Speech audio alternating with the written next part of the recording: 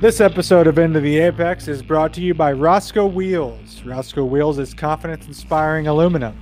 This means confidence in quality and confidence in self.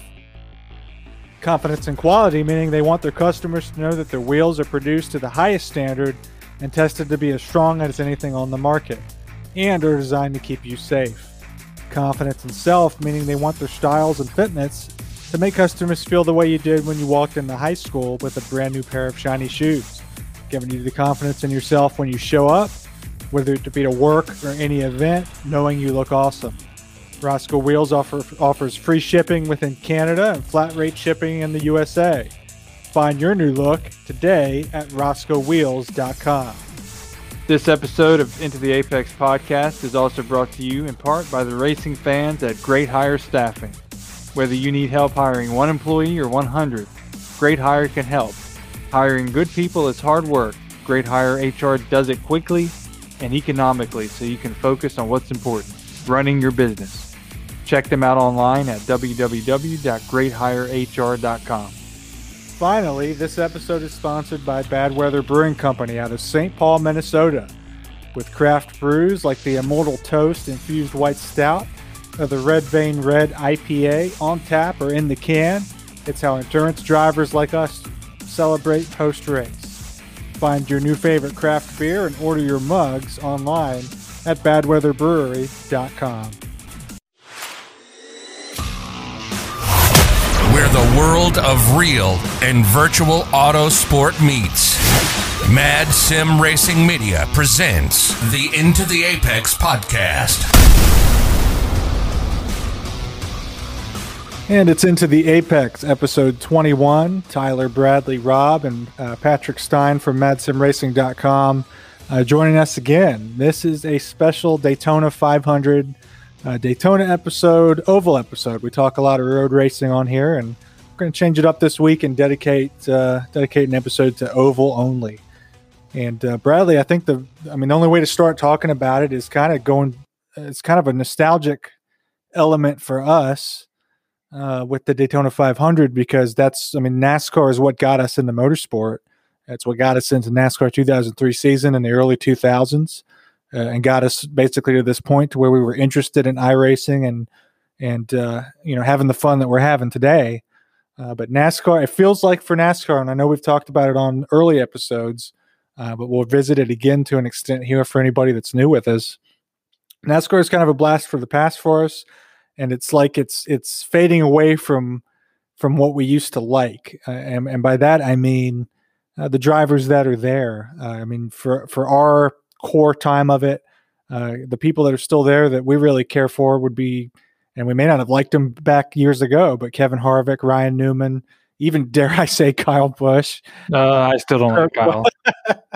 Yeah, I agree. But he's there, and he makes it. He's what makes it. Drivers like that. Oh, yeah, you can harken it back to the day, at least where you and me were following it and watching it more closely, yeah. We were Dale Jarrett fans back in the day, so it's nice to see him in the booth. That adds a little bit to it. It's just weird to see Dale Jr. Although Jeff Gordon does a good job, and Dale Jr. went from really the nervous interviewer to the now pretty well-spoken analyst. And I know he does a podcast, too, now. Yeah, he's good with the media. He's gotten even better. He was on. I liked having him on some of the IMSA Daytona 24 coverage as well. But you know what I mean? Mark Martin, Matt Kenseth, Rusty Wallace. Those are the late, for us in particular at our current age, the late 90s, early 2000s NASCAR. Right. That was the many years that we were into it. And through those changes, I think where we started to trail off with NASCAR and following it like we would follow, say, baseball, other sports that we're into, was sort of when the Car of Tomorrow hit. Somewhere around there was sort of maybe around. See, the last race we attended was Charlotte Motor Speedway in 2008 at the All-Star race. Right.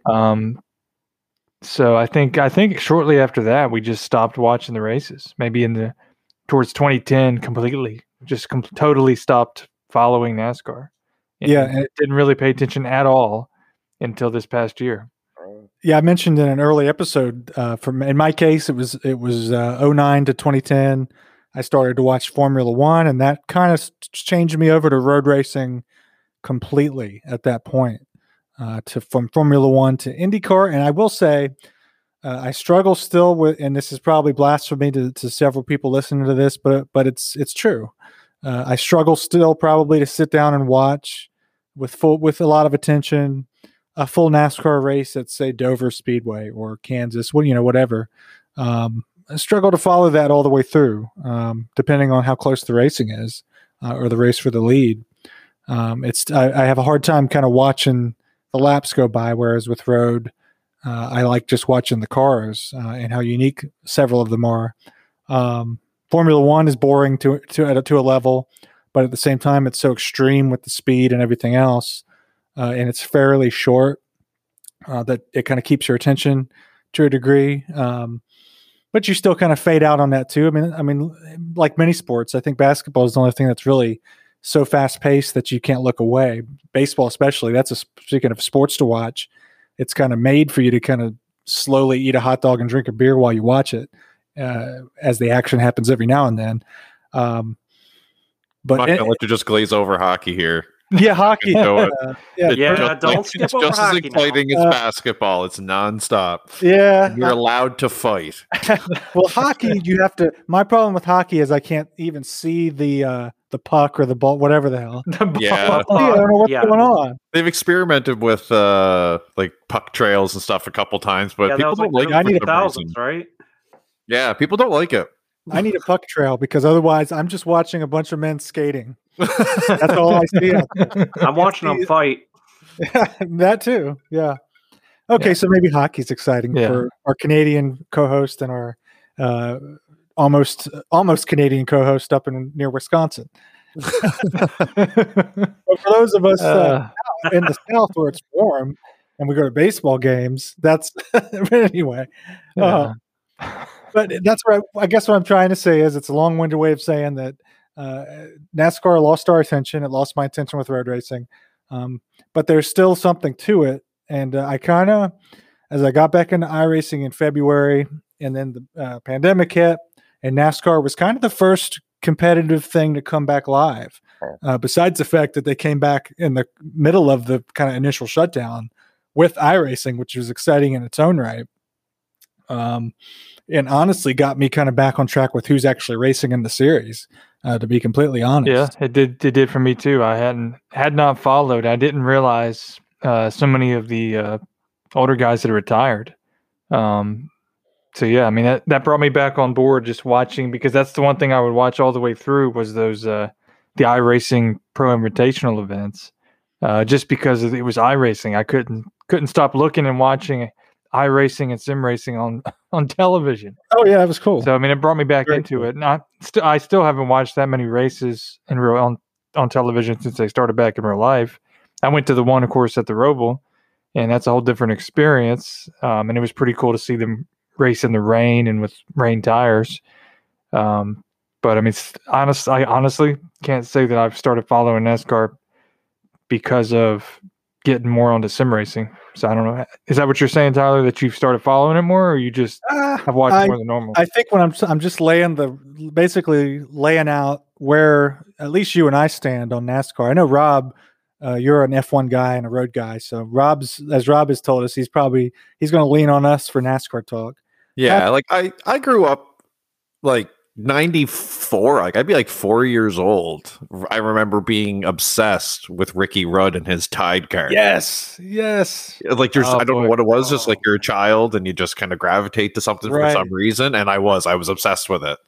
Oh yeah. Some of those old school paint jobs. I remember, Tyler, you'll remember this too. We were I think it was kindergarten. I mean, it had to have been 95 and we were already into NASCAR. And I remember we had these like folder things.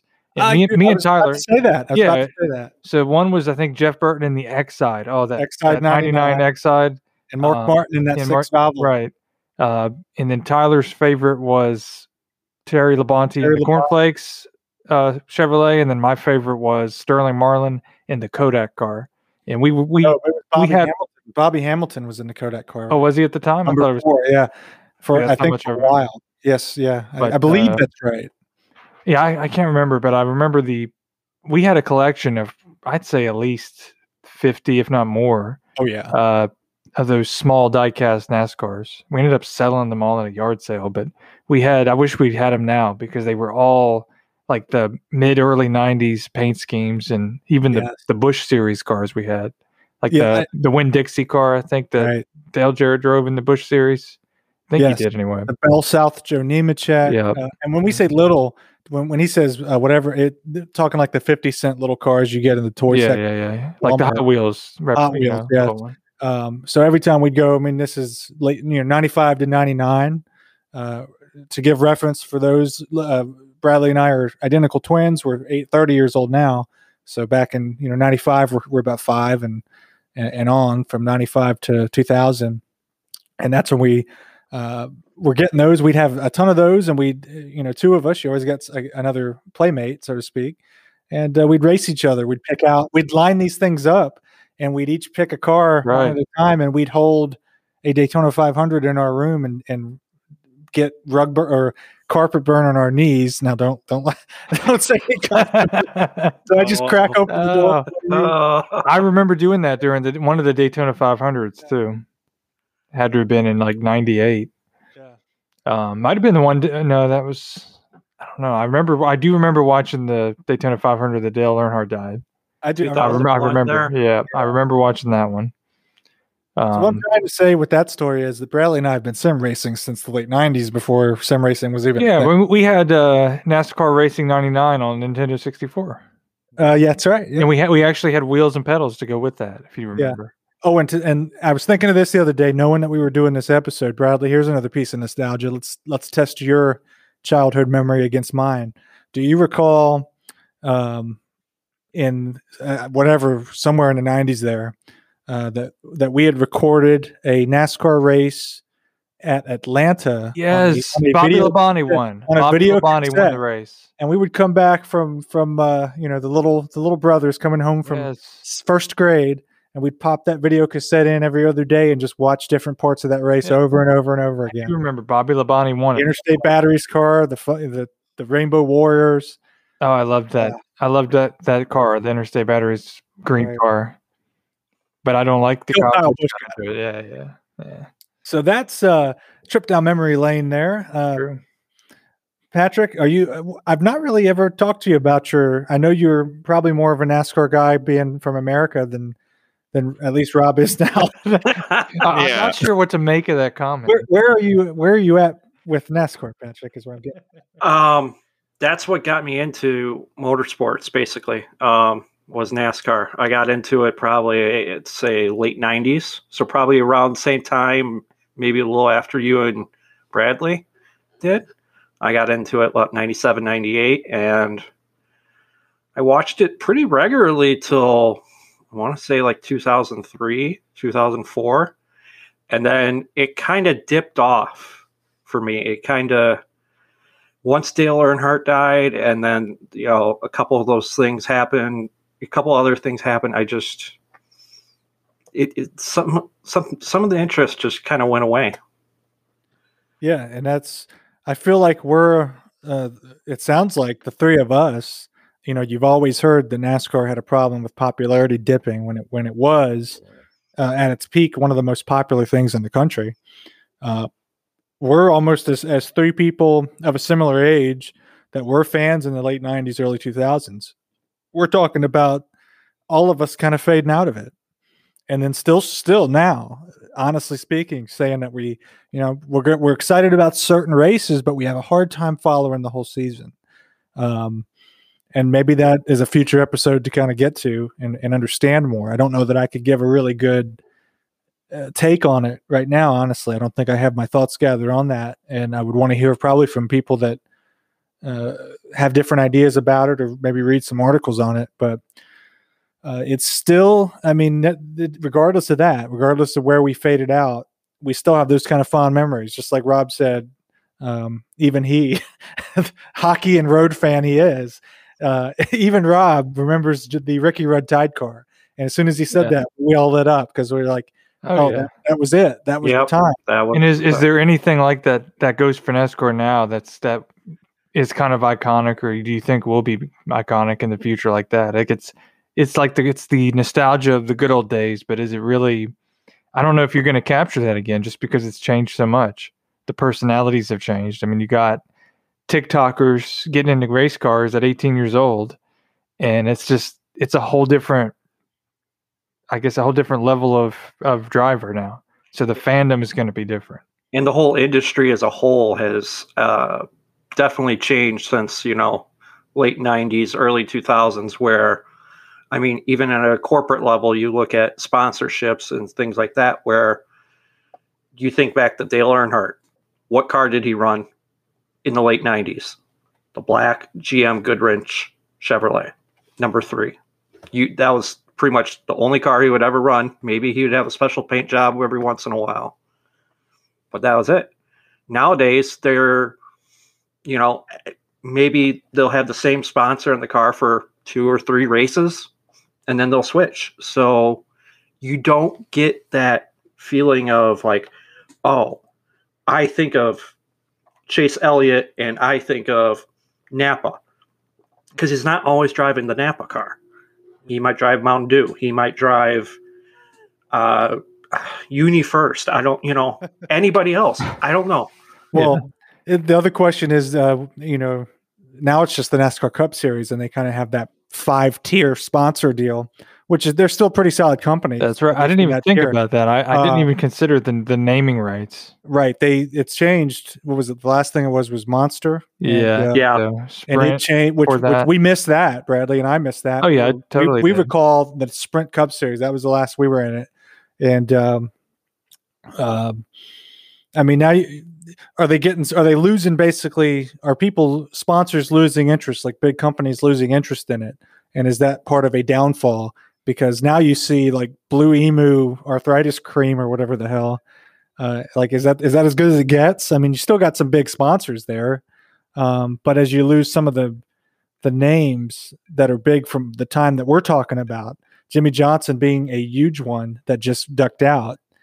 He brought the sponsor power, kind of being the Tom Brady of the series. Yeah. And as they fade out, our people, and we're probably not the right people to talk about it, being that our fandom of it is kind of stuck in a time capsule, as we've just described.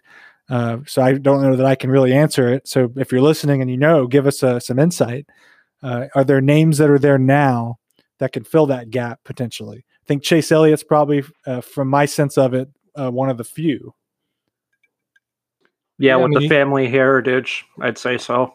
That's the other thing. That's one thing I do like now. That's one thing I like. I don't mind. I kind of missed the transfer of it all, where certain people, like I turned on the NASCAR race earlier this year with the pandemic, and I'm like, damn, when did Greg Biffle retire? I didn't even know that. I thought he would still be out there. So that's a track full of Biffles out there. Yeah, exactly. It's Biffle on Biff. Well, that's where I'm at. See, my moment like that was when I saw the 3 car. I'm like, wait a minute, I thought they permanently retired that out of respect to Dale Earnhardt. Yeah, I hadn't. So I was like, when? I mean, this is like some kind of grab of money or something. Yeah, it's like I thought you retired the number. Yeah, but they brought it back.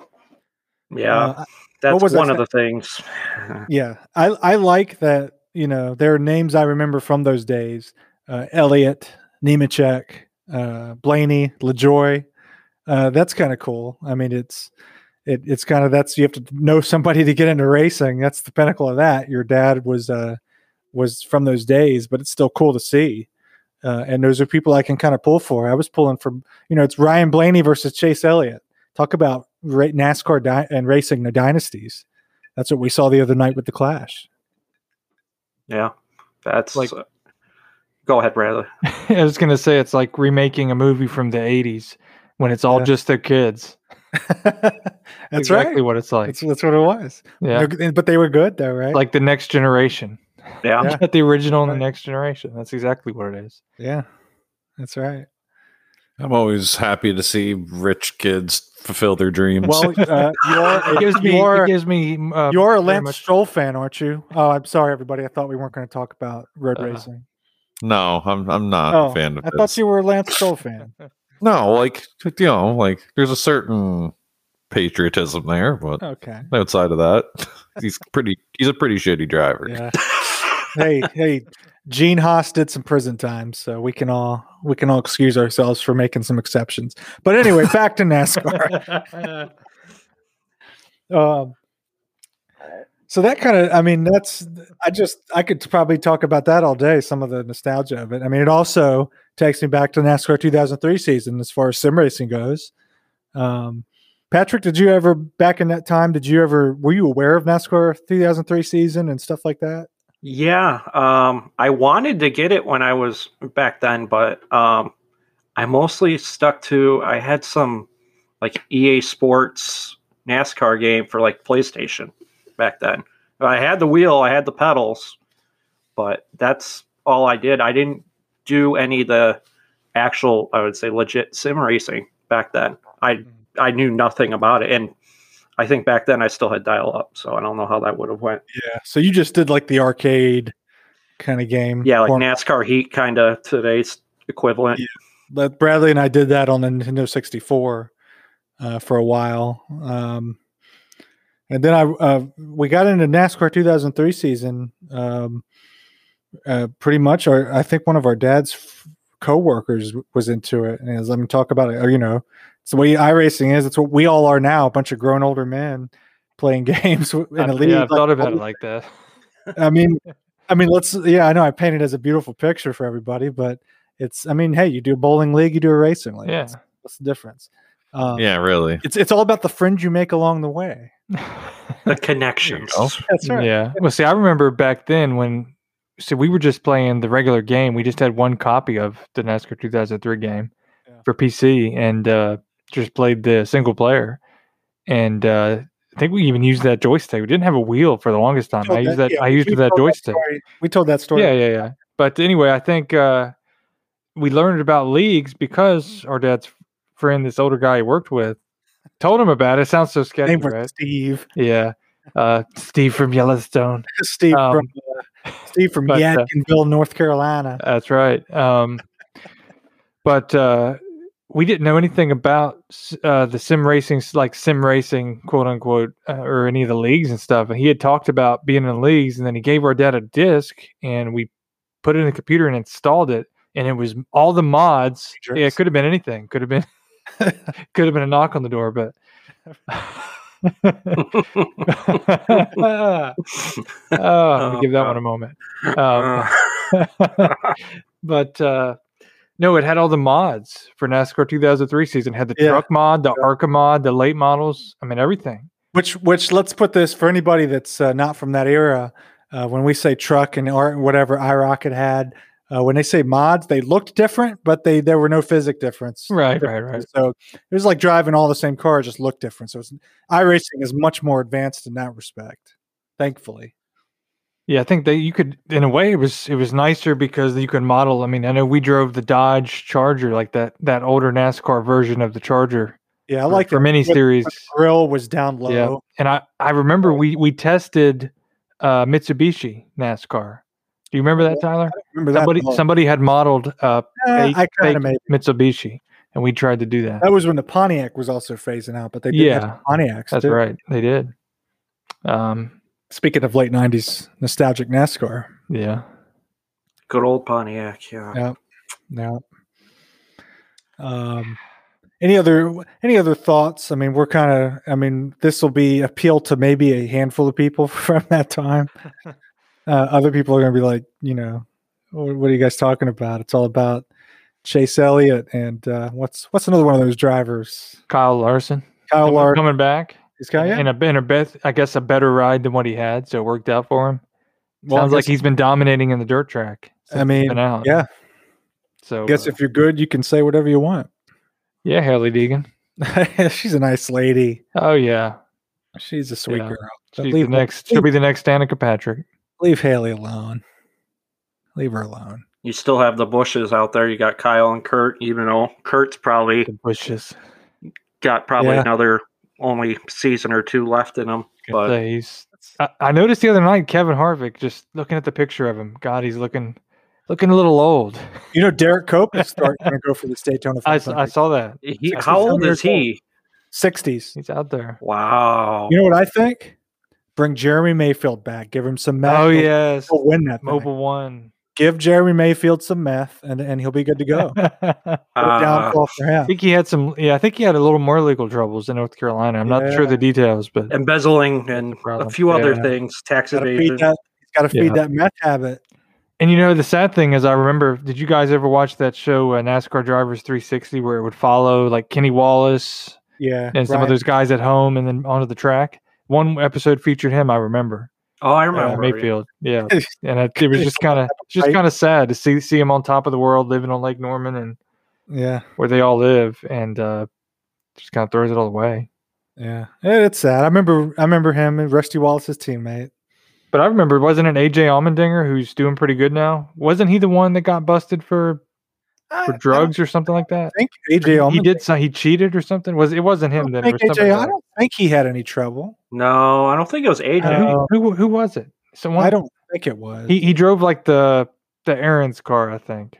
Oh, that was part of Michael Waltrip Racing. That was I didn't hear that. Who was that guy though? It was the 00 car. Michael McDowell? No, it wasn't him. He had any issues? No, it started with an A. I swear it was. Started with an A. I'm looking it up right now, but I know who you're talking about. Are you talking about failing a substance test? Yeah. You remember Shane? He got suspended for a little bit. You remember Shane Hamill or Meal? Yes. Dale Jarrett went and almost punched him in the face at Bristol under a red flag in a nationwide race or Busch race. Mm-hmm. I remember that. Because Dale meant business. I remember that. I was back in like early 2000. Well, I'm looking at, thanks to Wikipedia, I'm looking at AJ Allmendinger, and I cannot confirm that he's the one that participated in that, what I'm talking about, but he does have a cat named Mr. Tickles. Is that on Wikipedia? It's on Wikipedia. It says he married his longtime girlfriend, and the two own a pet cat named Mr. Tickles. That's a nice detail for Wikipedia. Yeah. I remember AJ Allmendinger won the All-Star Race shootout. That's open. Right, he did. You and I were down in the mosh pit. We were down on the front stretch. He was in the Red Bull car. He was in the Red Bull car. Him and Brian Vickers. Yeah, Bradley and I. Let's throw this out there since this is a free for all of NASCAR stories.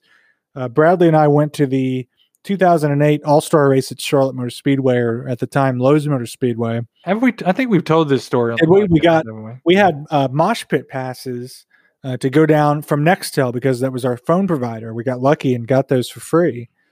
So we went in they did like the driver intros on the stage. We were part of the crowd that got to stand on the front stretch at the stage and cheer for the TV. So we actually snuck in for the whole day. A golf cart came through and saw our VIP passes and didn't really read them and thought we were VIPs to just take on into the pits. And we didn't say anything. He was like, yeah, let's go. They cruised us through the tunnel of Lowe's Motor Speedway. And we found us and our dad at the time, because we just finished high school, found ourselves inside Charlotte Motor Speedway early in the day. So we had to basically act natural for hours because we weren't technically supposed to be in there until that evening. And we just walked around and looked at the RVs and the pits and just acted like we belonged there. And everything worked out just fine. But we got to see AJ win the race, and we got to see Dale Jarrett's last race. He got for the cameras. They had a big brown UPS truck on the front stretch down there where we were.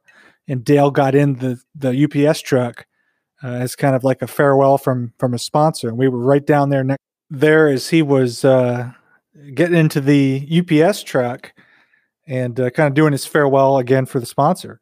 And for two, old school for us, NASCAR fans, it was his last kind of season, his last hurrah. I think he was doing like a half season, Bradley, instead of the full season as his last season. And we were down there on track to see him out. But it's kind of a cool experience. And then that was it until you really went to this Xfinity race this past fall, pretty much, right? Yeah, brought it all back. That's for sure. I mean, everything is. I mean, you remember the races that we went to going to one. I mean, I would, if you have a chance to go to Mid Ohio, I would do it for sure. Yeah, we went to Martinsville several times. I think we still have somewhere, I think you have it, a Speed Channel banner signed by Yeah, I do have it. John Roberts and Rutledge Wood. Yeah. We got all their autographs, and we stood for hours to get on the race day show. Yeah, we I've still got the beads, the Speed TV beads that they were throwing out in between commercial breaks. Mm-hmm. Good times. Maybe now, as I'm talking myself into it now. Oh, another. If we're gonna finish off with old school stories, one last we got one. Some other topics to move. Dude. This is something I would. Yeah. Well, I wish we'd kept them just real quick. Yeah, you remember those things. So I guess to go back, because that was a lot with our dad. He connected us with NASCAR and would go to the races and things. So I mean, we have him to credit for our getting into motorsports. Right. But one interesting and cool story, real quick. He was in our small little town we grew up in the mountains called Sparta, North Carolina. And there was this. He said he was going to the grocery store there, and there was this big truck that had the Nextel logo on it. It was like a NASCAR Nextel Series truck, like a hauler truck. So he thought somebody famous might be inside, or there was a race car in there or something. So he walked over in his boldness and knocked on the door, and some guy came out. And this was after the season had just ended. So they're obviously on their way back from Charlotte from somewhere. But he knocked on the door, and the guy said, "Yeah, there's nobody but me here. I'm hauling all these banners. My job is to haul all the NASCAR Nextel Cup banners to each track and put them up and then load them off and bring it back to Charlotte." And since the season was over, our dad said, "Well, is there anything you can give to take back to my sons?" And he said, "Yeah, you can. They don't count these banners, and we're done with the year, so you can have a couple of these big banners." So he brings home these huge vinyl-like pressed banners that had to have been over $100 a piece. And we kept those two. There was a black one and a yellow, all yellow one. And we kept them forever. And I think they just got so decrepit we had to throw them away. But that was interesting. Just interesting story. Can you imagine, maybe Tony Stewart's in that big giant NASCAR hauler. I'll just go knock on the door. Yeah. But you get like the same thing about getting in the infield. If his philosophy was, if you don't ask or you don't try, you'll never figure it out. So that is true. Ended up getting something out of it. So that's an interesting story. So as we look forward, that's a long road to somewhere. As we look forward to the Daytona 500 this weekend, we are excited about it. We watched, actually all four of us, we got on, we stream and watch as a group the Busch Clash. And it was interestingly at the Daytona road course this year. We actually had a great time watching that, right, Patrick, on the other night. I mean, it was a great entertaining race. Yeah. I think that's in my memory, the first NASCAR road race at night besides the Roval. Before the Roval, I can't think of anything else really. Yeah, I think so. And I kind of liked the whole thing of it. I don't think I really watched the last one they did over the last year.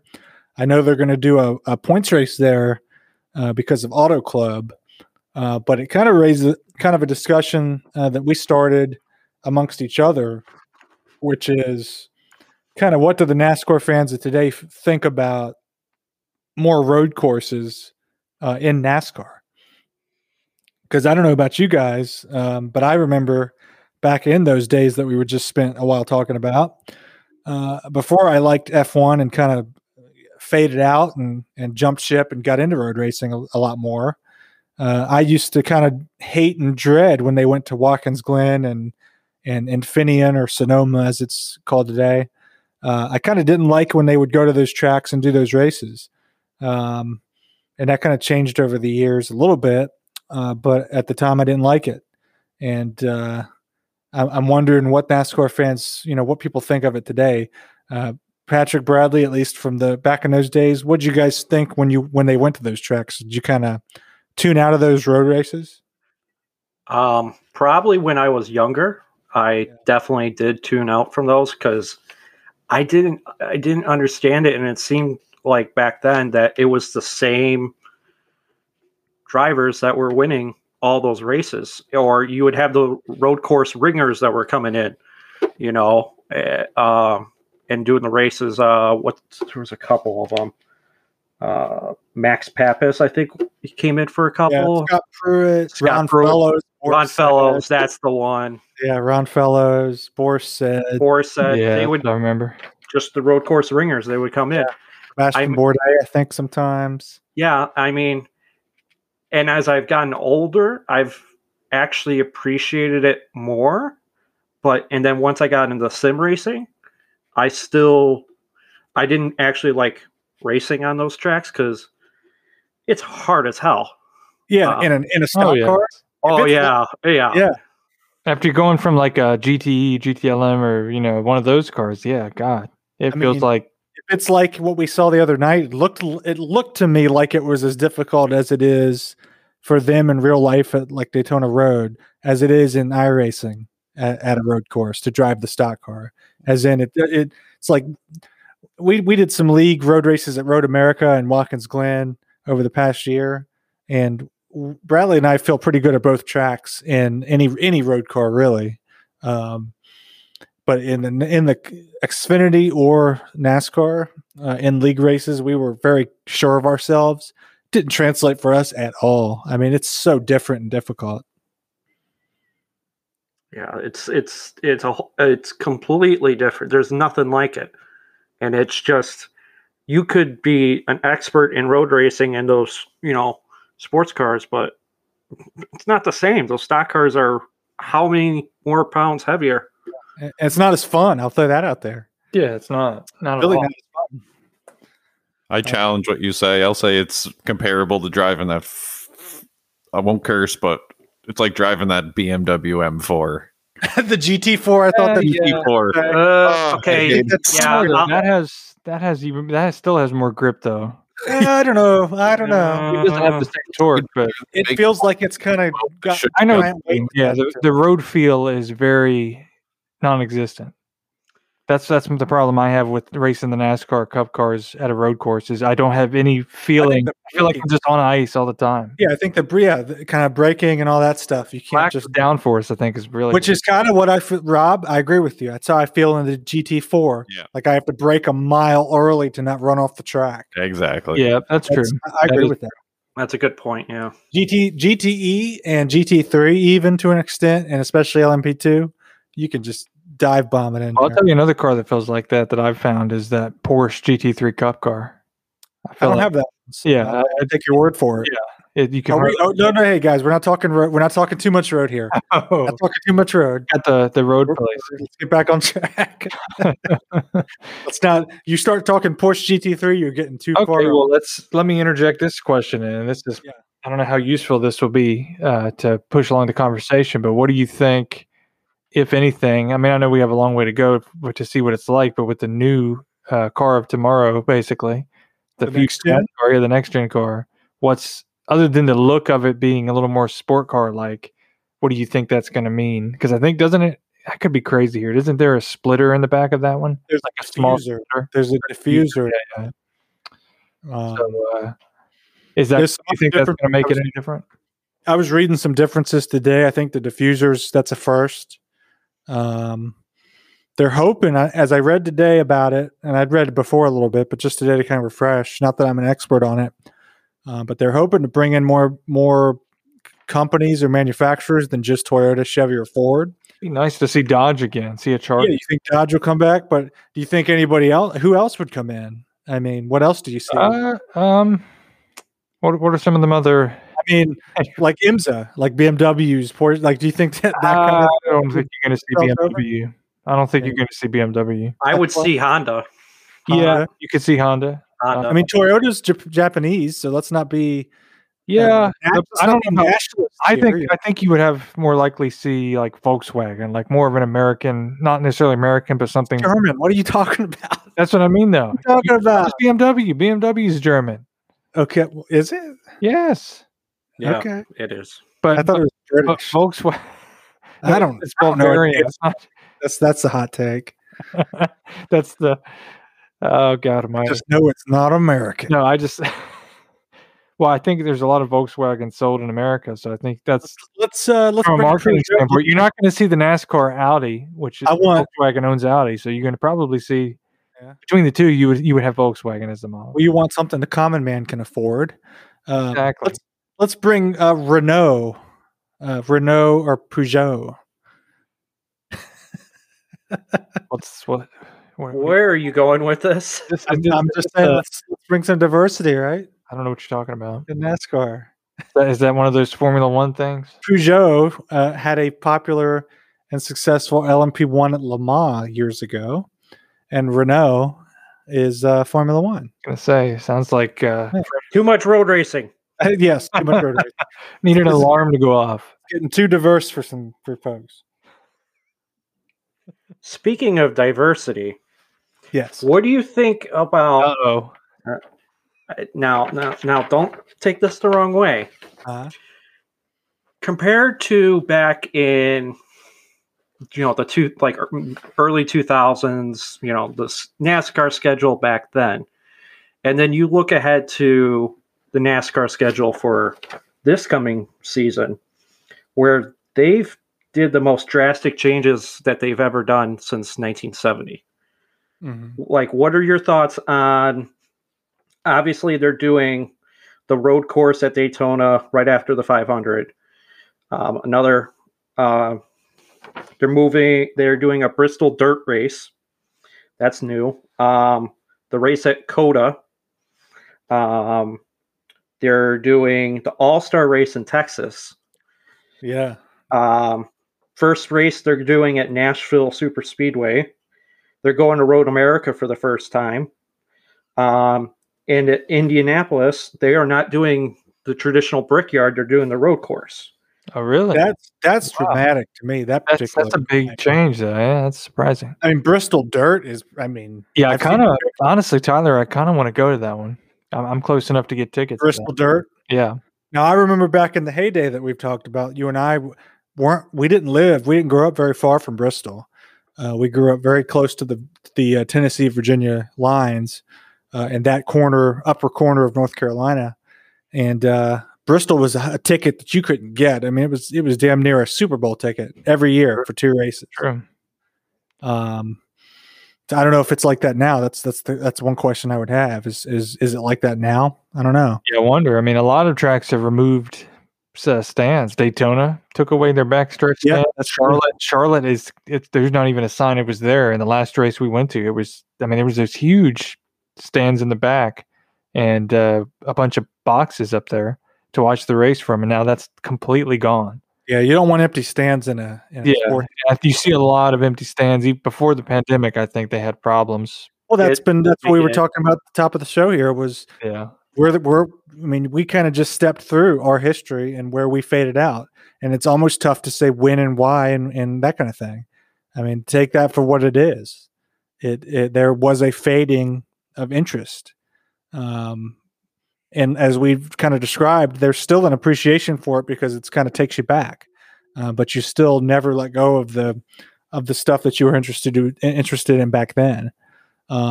Speaking of the schedule, as Patrick brought it up, the road rate, the increase in road courses was interesting to me because, of course, NASCAR bought IMSA not too long ago, I don't think.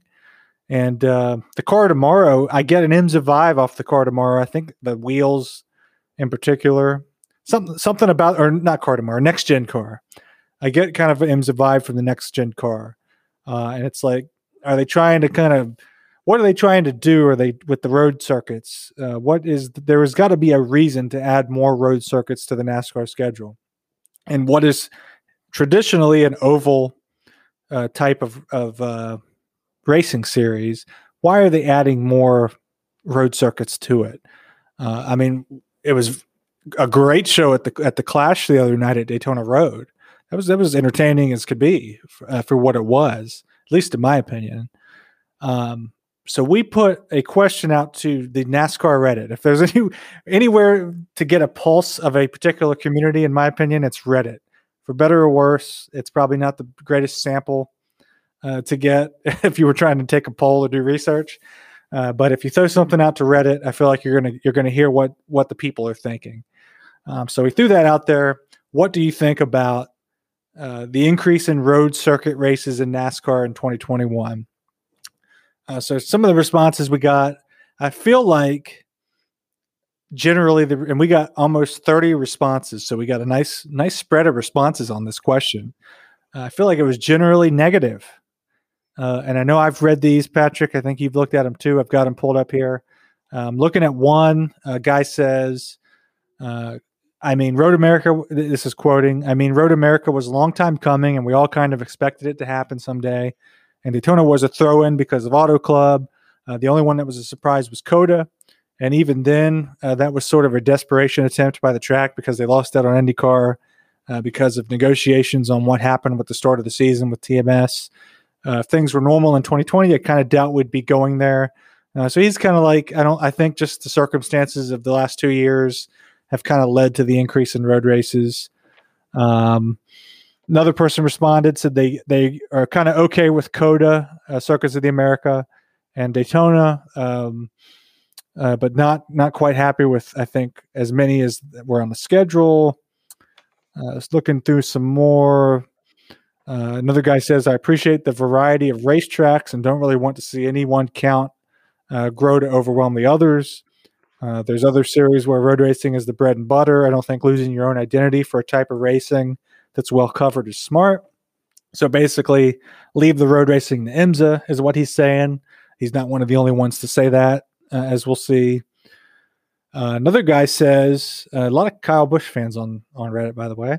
Another guy says, who's a Kyle Busch fan, I love road courses in NASCAR. I am concerned with the amount we have now. To me, I believe that what made them so good was that the same level of resources were not invested in them before, but now will be. So we'll probably see the same guys up front all the time. I think you would see the same guys. Isn't Chase Elliott like renowned as a road guy? He's won, I think, most of the for the last 5 road course races, official road course races, which I didn't know, by the way, as obviously. But like we said, I remember the days of Ron Fellows, Boris said, Juan Montoya when he was trying to do a run, which wasn't the greatest. Those were the guys dominating. There were still the same guys up front, Marcus Ambrose, that kind of thing. Yeah, but it was kind of cool because it was different, in my opinion. This guy goes on to say, I'm also concerned that the current leadership of NASCAR is trying too hard to make NASCAR like IMSA. I like IMSA, so just casting a bigger net, really. That's what yeah, probably so. Is that F1 is kind of gaining popularity, I feel like, in the US. Yeah, definitely. With ESPN taking it over. Mm-hmm. Another guy, Jimmy Johnson fan on Reddit, he says, he's against it. I watch NASCAR to see oval racing. If I want to see road course racing, I would watch another series. For me, 3 road course races per season is a perfect number. I feel like that's the sentiment. Here's another guy. He's a Chase Elliott fan. Go figure. I love road racing. Stages only change pit strategy. I love road courses because they challenge the drivers and equalize the competition. A good driver can drag a lousy car to a top 5. I think if it were like iRacing and there were no cautions, maybe so. Sometimes that no caution thing lets the cream rise to the top. Don't you think? Yeah, that's probably the best way to put it. Because if you suck, you're just going to spend all your time in the grass or in the pits. Yeah, that's true. I'm browsing for interesting responses. Some people just argued with other people. It is the internet, after all. So not every response was very insightful.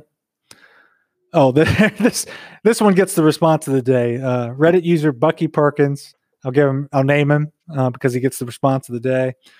He says they should make a series in which stock cars or cars similar to road cars race on nothing but road courses. Maybe a division that allows for the development of prototype cars built specifically for road racing. /S for sarcastic. In other words, we already have stuff for that. What are we doing here? That begs the question. The one thing I know we're not talking about a road. I don't know why I thought about it. Why doesn't IMSA go to Circuit of the Americas? Do they not? I don't believe they do. I don't believe so. I wonder how that has come about. They should. Yeah, I think they should too. That would be a logical place to hold a race.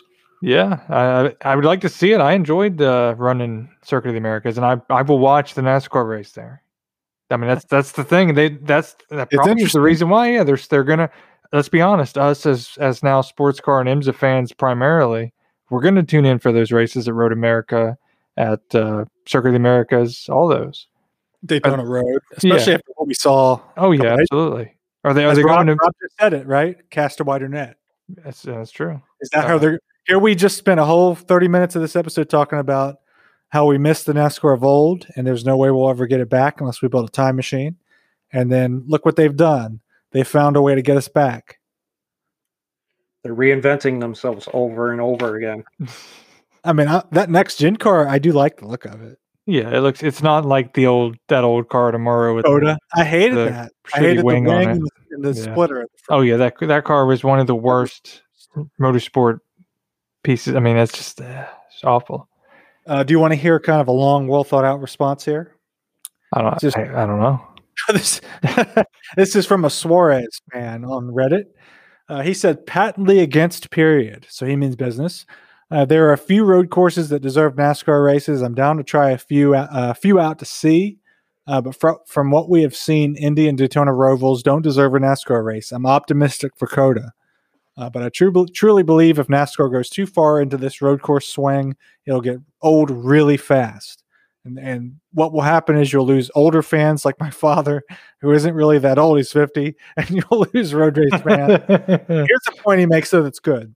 You'll lose road race fans because why watch these slow, boxy, bad handling cars on a road course when you could watch nimble, light, agile cars in F1, Indy, or IMSA? Not a bad point, right? Yeah, he does have a point, and I think they could take this another direction and make it still interesting and have more appreciation for where the sport started, and that is don't just add these big road courses and try to make it like IMSA or make it like F1 or try to appeal more internationally. Why not throw like a South Boston or like a local short track in there? Yeah, but I don't know if that's going to work with the cars, but I mean, you know what I mean? Like, I think cars fit on that. Yeah. What about North Wilkesboro? Oh, we could talk about North Wilkesboro. Yeah, we could have a whole episode. How many years? And I understand they're doing that a little bit with Bristol Dirt, but I mean, why not throw like a local short track in there for like it's just like with Major League Baseball trying to play a game in a cornfield. Do the same thing. That's like a gimmick. It is a gimmick. It's just like the Little League game they do in Pennsylvania, I think, every year. But why not? I mean, why not try it? If they're trying everything else, they're going to try dirt. They're going to try going to all these road courses. Why not say, hey, let's invest some money? We don't need fans because, I mean, hey, COVID's going on. Let's redo the surface of North Wilkesboro, for example, and just run one race there 1 year, just because they can afford it. Yeah, I think that's been a sentiment for years. Oh yeah, I'd say that track because that's where we're from. That's a sentimental track, but I mean it could be any operating short track or even medium-sized track. That's not. I think. I mean, speaking of sim racing, let's bring it all the way home. If anything has brought hope back to North Wilkesboro and enthusiasm, it's iRacing, right? You would have to say iRacing to credit for that. They did, but I think the thought process is that there's 100% chance it's never going to be used again. So that's kind of like its tomb is iRacing. So that's where it's going to live now forever. It's just sitting there, just going to waste. It is, and I think it's the thing. Just strip the Band-Aid off. Quit having it sit there. Yeah, I know Bradley and I drive by it a couple times a year. It's just sitting there with trees and brush growing up under the grandstands, but it's still there. It's like it's waiting. It's like a ghost track. That's exactly what it is. I think Rockingham is like that too. Yeah, Rockingham it's starting to wear away pretty well too. They wanted to go to the auto clubs and now look what they're doing with that track. Yeah. They're going to turn it into Martinsville, basically. That's right. They are changing that. Well, he was one of the biggest tracks in NASCAR. Yeah, they're going to turn it into like a paperclip, right? Yep. Modify it. That leads me to a question I have for you guys. Is kind of related to that. What do you think about NASCAR's ownership of some of these tracks? leading to, they own ISC, which is International Speedway Corporation, which has, a good number of their tracks. Yeah.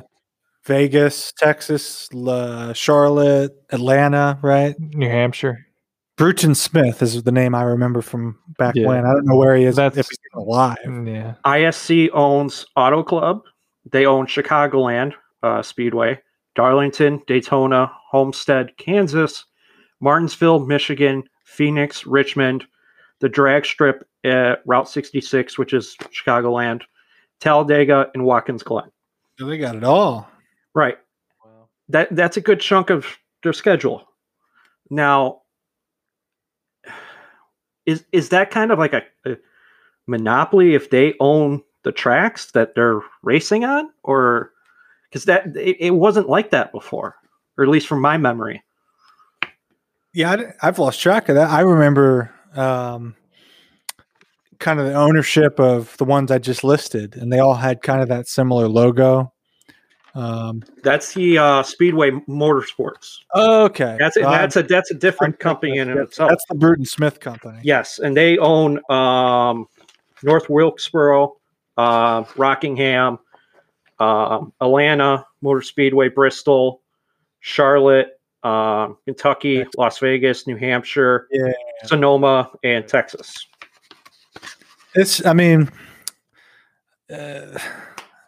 Can racetracks need to survive, because it's not like a baseball stadium where you get series of games, series of crowds in. I mean, motorsports, it's like if you don't have enthusiasm for those few events that you get, I don't see how you survive, how a track survives. At least road courses, you can set track days and make a lot of money off of track days. I don't know if you get that as much. Yeah, I mean, I think they have other smaller events throughout the year, like Charlotte Motor Speedway, which is never going to hurt for money. I mean, they do that Christmas light thing every year, and trust me, they bring in a lot of money. You're in trouble. Yeah, I mean, come on. I don't know. I mean, I don't think the tracks are hurting for cash, but I do think they're going to downsize where they can. I mean, look at obviously Auto Club, the tracks that we've talked about taking stands away. I mean, they're going to reduce wherever they can to save some money. Yeah, I mean, it's the popularity of motorsport, and that's true too. I don't know. It seems like people either like IMSA and road, or they like oval and NASCAR. There's not a huge mix of the two. Obviously, we know a lot. I mean, we race with a lot of those with our particular team in iRacing. We kind of have the mix, but at least our little poll on Reddit, a lot of people don't really care for what's happening this year. They think it's going to get old. They're not interested in it. That remains to be seen, because it still has yet to happen. It could end up being a great idea.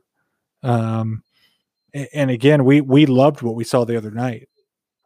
Yeah, that little bit of it was a good glimpse, but there's stuff out there on the schedule that I know me personally, I just look at it and I go, why are they doing a doubleheader at Pocono?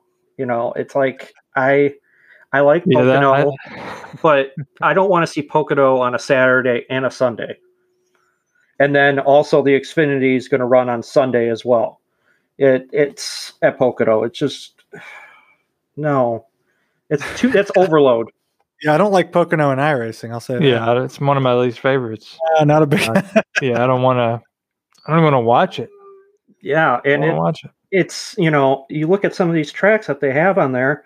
Some of them I understand why they have two races, but then they took away some races from certain tracks like Iowa Speedway. They don't have any NASCAR races this year. They have in the last, pretty much since they built the facility, either Xfinity or Truck Series. And then the one by me, Chicagoland Speedway, nothing. We didn't have anything last year because of COVID, understandably so, but now nothing. And NASCAR owns the track. Yeah, that's not a small local track. That's a legit racetrack. Yeah, it's 1.5 miles, and it's it's a big track, you know. Yeah, it kind of is built for, the top tier. Yeah, I just don't know. And then having the dirt race at Bristol. That's interesting. I've seen pictures of that progression of them adding the dirt and everything. I know me and Bradley have mentioned it before. It's kind of going to set it up to be like a dirt track that we were partial to, with Raceway in Wytheville, Virginia, or Rural Retreat, Virginia, more specifically, where we watched Kerry Earnhardt get his start. No, you're talking about Jeffrey Earnhardt. Jeffrey Earnhardt. Kerry's son. Kerry was there watching his son, Jeffrey Earnhardt. And we were there too, watching down in the pits, and watching him race a modified street car, basically with roll-bars in it. And that was a very high banked dirt track that was absolutely similar to Bristol. Very, very fun. Exactly. Yeah, it was a half mile with the same setup. I think they marketed it as the dirt's answer to Bristol. Right. Yeah. And now look what they've done. Yeah, that's right. Which that's kind of why I want to go watch it. Is one, it's close to where Wytheville is, and it just for that nostalgia watching dirt race. And that's why I would love, and I do enjoy on our fun runs doing the dirt racing, because I love the dirt late model dirt cars. Yeah, that's going to be late models, all that. Seeing the top tier of NASCAR go do something like that's going to be groundbreaking on its own. Yeah, I've never watched the trucks at Eldor. I just don't understand how they do it. It was exhausting in iRacing. Yeah, I can't figure it out, but I want to get behind the wheel of the sprint car one of these days. Yeah. But it's going to be an interesting year. So Daytona 500, let's close on that. This has not been so much as a pre-show as much as a kind of a talk about the oval in NASCAR and kind of where we stand on it. Pure nostalgia. Yeah, exactly. The Daytona 500 is this weekend, and Daytona 500 memories. I mean, you can't really break it down because it's such a wild card race. I mean, if you're there at the end, you're there. I mean, it's just anything can happen. It's not, I don't know that you can really predict it very well. It's such a wild card situation, right? Yeah. Look at Dale Earnhardt. It took him how long to actually win it? Yeah. I mean, you have people that can get their way up there and then they just end up wrecked. I know last year, Bradley and I watched it and thought we'd witnessed a death. And that was the storyline last year, was the shock of that. It shook everybody up. Hopefully we don't see that this year, but you always seem to see something at the end. I mean, it's just like in iRacing. If you're at the lead at a super speedway race at the end, you can almost just count on being wrecked.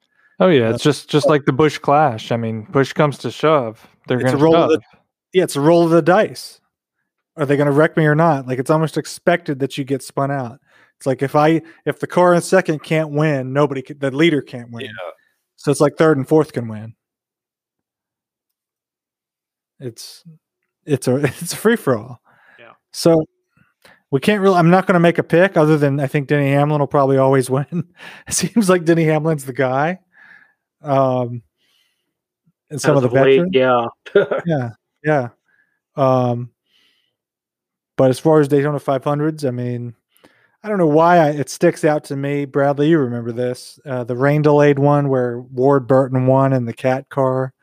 That one sticks out to me. I do remember that, yeah. Yeah. That was from our peak time of NASCAR. And then I remember the Mark Martin, Kevin Harvick photo finish when Mark was in the Army car, the Army 01. I remember that. We were going nuts. We were going nuts because we love Mark Martin. He was close to retirement. And I mean, that would have been incredible for him. I don't think he ever won in 500, did he? No, he didn't. Still, the one that sticks with me, with everybody too, is the one Dale Earnhardt died. I do remember that one so well. I do. Because it was everything. Oh yeah, I watched it every once in a while because it was special. I mean, that was sad, and you knew there was something wrong. But it was really the cool part about it. Of that one, the only cool thing about it was watching Darrell Waltrip call his brother's victory. Right. I mean, that was pretty interesting. All over the place. And it's like he didn't know how to react to it. Right. And then that one was eerie and memorable. the Mark Martin one, that was about the most exciting. And that was kind of the first, I want to say that was the first year that they kind of finished it under the lights, which was really exciting. I also remember the one where Trevor Bayne won in the 21 Wood Brothers car. That one sticks out. Yeah, he was a major underdog. Yeah, it was like, who, what? Actually, honestly, the one that sticks out to me the most out of all since I've been following NASCAR is the one where somebody wrecked into the jet dryer and it caught the track on fire. It was Juan Montoya. Yeah, it caught the whole track on fire, and watching that fire drip down the embankment, and then they tried to put it out, and it kept on burning, and then it damaged the track. That was just surreal. That was Formula One world champion Juan Pablo Montoya. What year was that? I don't remember, actually. I'm gonna find out. But I remember who did it. I was so when Dale Jarrett retired, me and Bradley chose new drivers to be fans of because you have to, mark your allegiance. So I, being a very modern racing fan, I chose the newcomer Juan Pablo Montoya. And I also was kind of behind Dario Franchitti, but he did not last long. So I went on to pull for him in IndyCar when he returned there until he left with his kind of injury issues. But yeah, Montoya caused that to burst into. That was very memorable. That was 2012. Okay. That was just like, what is going on? Yeah, like, it's like happening in the Super Bowl of motorsport in America. So, yeah. I do remember that too. That was fascinating. That's what we watched for. Yeah, we'll see what happens this year. I mean, it should be entertaining, that's for sure. We need to make a concerted effort, Tyler, you and me especially, to pick a driver of the new crew and start following NASCAR weekly. Well, we kind of got into Timmy Hill. We were Timmy Hill guys last year, but he's just doesn't carry over from the Pro Cup Invitational. Yeah, it doesn't really. Real life, right? So I kind of don't want to. I don't want to stick with an old schooler because any number of these guys are going to retire. Yeah, and then I do have Kevin. I have an autographed Kevin Harvick Coast Guard Busch car. And Greg Biffle back here. Yeah, I've got that one too. So I mean, if you stick with old school, you've either got Harvick, Newman, or Kyle and Kurt Busch, right? Or Truex as well. Yeah, Truex is in there. We need to make a pick here. Yeah, Patrick, do you have any modern day NASCAR drivers that you're a fan of, or are you still neutral like we are? I don't have a clear cut favorite, but do we need to all pick one right now live on the? Yeah, I'm looking at the list actually, pulling up the list. You got Anthony Alfredo, Eric Almirola is the name that we know. Ryan Blaney, of course, Alex Bowman, Chase Briscoe is the name you hear a lot. You can also, I mean, some of the teams have not changed over the years, so we can also pick allegiance via team. Yeah, see, I'm looking at Chip Ganassi. I've always been partial to Chip Ganassi Racing. They got Ross Chastain in the 42. They have Kyle Busch in the 1.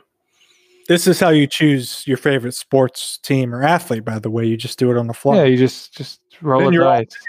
You're all in 100%. Don't like Denny Hamlin. Yeah. Brad Keselowski's still rolling in Team Penske. You got Kyle Larson now with Hendrick in the 5, Tyler. Go back to your Terry Labonte roots in the 5. I don't know about Kyle. Joey Logano's still there. Michael McDowell's still rolling. Logano and Keselowski just seem like they're the same. You got Tyler Reddick with Richard Childress. I'll take my team to pick. I'm going Hendrick. Hendrick? So which one? Which driver specifically? Yeah. Oh, you can't pick a team. This is. Oh, if I had to narrow it down to a driver, I'd go with Chase Elliott. Obviously, I mean that's so easy. I know that's easy, and that's like a cop out. But I mean, he's in his mid-20s. He just won the Cup. Bubba Wallace. He's in the new Michael Jordan. Denny Hamlin team. Charlotte Hornets fans. What's wrong with that? I don't know. Is that the woke pick? Not that. I mean, there's nothing wrong with that. I don't know. Let's see. Yeah, Cole Custer fan with Stuart Haas. He won his first race last year, I think, at Kentucky. Cole Custer. Yeah. Nothing really pops out to me that really gets me excited. See, that's the thing. I want. You got what if you want to pick and stick with sim racing? You got William Byron. with Hendrick. I've never liked the 24 because I never liked Jeff Gordon, and I've never liked anybody with Hendrick. Ooh. Since Terry Labonte. I was always a speaking of where the hell is he? There he is, Roush Fenway. So Newman's with Roush. I've always been a Roush fan ever since Mark Martin and Jeff Burton. Always been into Roush. I think if I had to pick a favorite driver today, I always liked Dave Blaney. So I think I would go with Ryan Blaney. That's a good choice. I think that's a good one. I think I would go with Ryan Blaney. I think if that's who I was going to pull for, it'd be that 12 car. Rob, So let me lock that in. Team Penske, Ryan Blaney. Order me the T-shirts. I'm all in. Who you got, Bradley? Let's go. I'm going to be honest. I'm going to go back to your who you picked after our favorite driver, Dale Jarrett, retired. And I'm going to go with Chip Ganassi in the 42. I'm going to go with Ross Chastain.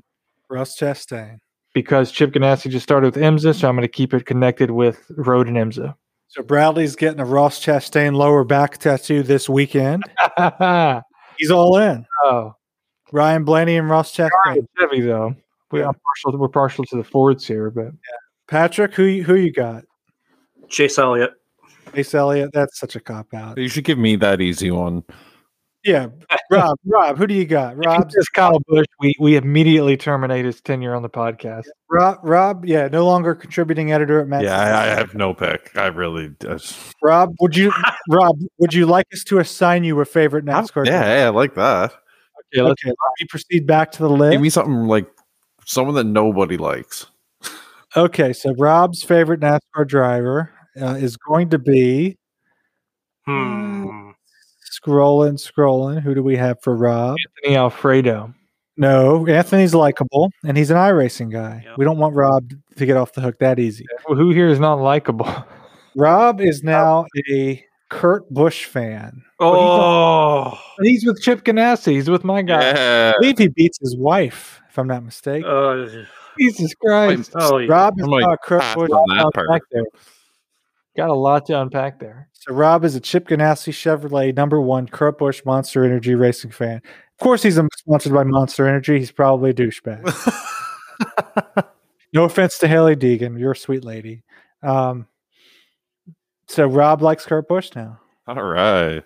quick question then for you guys. Favorite all-time driver ever? All time. All time. It could be anytime.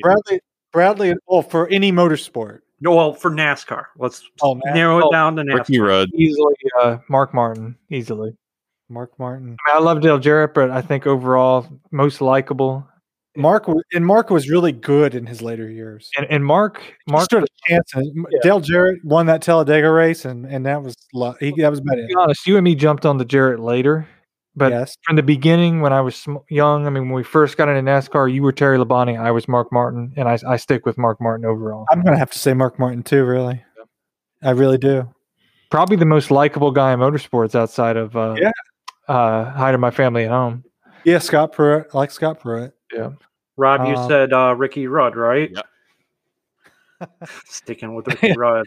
Because he likes Tide. Yeah. Like Tide. What about Alstonville from Dawsonville? McDonald's and whatever else. And that's a little, before my time, I'd say. Yeah. Like his Mark prime. kept going longer than that. Yeah. Yeah, Mark, he went Mark forever. raced so much he couldn't retire. I want to know what he's doing right Got a now. lot of good years from Mark. Yeah. If I had to make my pick, it was up until he passed Dale Earnhardt. And then after that, it turned to Tony Stewart. Oh, you killed me. He- I thought you were a bandwagon guy. You just said Earnhardt as well as Chase Elliott.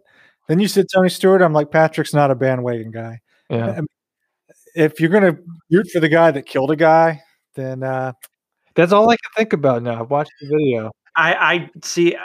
I don't think of that. I don't know why. he didn't do it till later, but still. I think of Tony Stewart when he was still with Joe Gibbs. Yeah. Yeah. And he was still in the 20 car, the Home Depot car. I don't think of it when he became Pontiac. an owner driver. Yeah. So you remember him from the Pontiac Home The Depot. Pontiac, and then when they just switched over the Chevy. Yeah. He won one of the Martinsville races Bradley and I went to. I think he did. Yeah, that was one. Was that the one where we were rooting for Rusty Rawless, where he looked like and somebody wrecked Rusty. It was his last year. Mm-hmm. See, just like the Dale Jr. or the Dale Jarrett story, Bradley and I were there as these old hats were fading out, and it's like we never recovered once they all faded out. It's like we're old men, but we're only 30. Back in my day, NASCAR is not the same anymore. I mean, that's how it is with anything. Well, now that I'm a newly christened Ryan Blaney fan, maybe I'll get back into it. Yeah, give it a chance this weekend because we still love driving. We still race oval races and we race stock car races and iRacing. So we enjoy driving. The question is, do you enjoy watching? And that's where we got lost. Is we'll drive it all day long in iRacing and love the hell out of it. But can it keep us glued in and engaged to watch it and follow it and get into it? That is the challenge that NASCAR has for certain people. And we just happen to be some of them, I think, as we've kind of outlined. So we'll challenge ourselves. You can follow it on Into the Apex throughout the year. Can it keep our attention? And will we give it a fair chance? Let's put some of that responsibility on ourselves because we love motorsport. I think for us specifically, the fact that they're going to do more road racing will probably pull us back in. But as we went through on the internet and Reddit, it might push some people away. So it's like a push and pull. It's going to be interesting to see what happens. New blood. Maybe Rob will get back in. You never know. They need to bring more races back up to Canada. What they're going to do is take the fenders off and just make them open wheel cars. That's right. It's just going to get Rob to follow NASCAR. There we go. One day they will merge NASCAR and IMSA. I don't believe that, but maybe. Yeah, I don't know. Well, or one day they're going to merge IMSA with NASCAR, and it's just going to be all the street version cars going around on oval tracks. Or like IndyCar, do a mix of it all. Yeah. What's wrong with that? I like that. Yeah, I'd be okay with that. Yeah, I like IndyCar at ovals just because people could still die. Wow. I mean, let's be honest. Of death. And you gave me crap about liking Tony Stewart. Well, they got the windscreen. No. Let's be honest. IndyCar at ovals to this day is terrifying, and that's why you tune in. That's true. Do they still go to Richmond, by the way? I don't know. They go to Richmond because if they do, I'm definitely gonna try to make it up there. I don't know if they do or not. You have to look. I'll find it out. But they go to places like Texas and that kind of thing, and it's terrifying. Yeah, and they've gone to Iowa Speedway, which is just a little bit bigger than Richmond, I believe. Some of the speedways in IndyCar, I mean, obviously you see people like, Jimmy Johnson's not doing those. Romain Grosjean, I think, changed his plans to just do road courses when he was going to do ovals after his near-death experience. So I don't think I'm making light of it. I think even the drivers acknowledge that Indy cars at speedways are don't go to many more speedways. Texas is the only one other than Indianapolis. Well, you know that, right? Do I know that? I don't know. Here's the schedule. The schedule is maybe it's Barber Motorsports Park's a road course. Streets of St. Pete, that's a road course. Texas, they've got 2 races back to back at Texas on May 1st and 2nd. Then you got Indy Road. You have Indy Road, then the Indy 500. That's right. Belle Isle, doubleheader. And then Road America, Mid-Ohio, Streets of Toronto, Streets of Nashville, Indianapolis Road Course again. You say Streets of Nashville?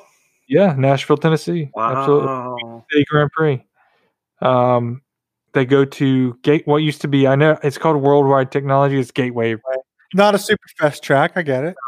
Grand Prix of Portland at Portland International Raceway. And then you have Laguna Seca and then Long Beach in September, and that's it for their season. So only a small handful of oval tracks for IndyCar. Just a few death traps. Okay, that's better. Okay. So you're not really enough to where you're not going full for a championship run, but you can be cautious and just do the road races. I get it. Yeah. So it's basically American F1. Maybe. I mean, it's really that's what it's become. It's not I mean, it's all road cars and open wheels. It's a place where washed-up F1 drivers come to keep getting paid. And Jimmy Johnson. Jimmy Johnson, because he can do whatever the hell he wants. Yeah, that's what it seems. So, well, we'll see what happens this weekend. We've decided our favorite drivers, all four of us. We missed NASCAR in the late 90s, but we'll give it a shot. We'll keep trying to get into it. I think iRacing helps us. There's just I think a lot of the fans of this age kind of know where we're coming from, and it's interesting. You're kind of trying to recapture that from that kind of golden era of NASCAR. Can they bring people back? Are they headed for more of an IMSA style thing? Are they going to make changes to the point that they push people out and lose interest, or are they going to bring everybody back into it? I think they're changing things to the point to where it's not certain. But we know one thing: the Daytona 500s this weekend. iRacing is all over Daytona. Our leagues are all over Daytona. So that's where we are and have been for January and February. And we'll see what happens. We'll see who wins the Daytona 500 on Sunday. And we'll follow up on it next week on Into the Apex episode 22. But for episode 21, we are glad to have Patrick with us again, and we will see you next episode. You've been listening to Into the Apex, presented by Mad Sim Racing. Follow and join the team at madsimracing.com.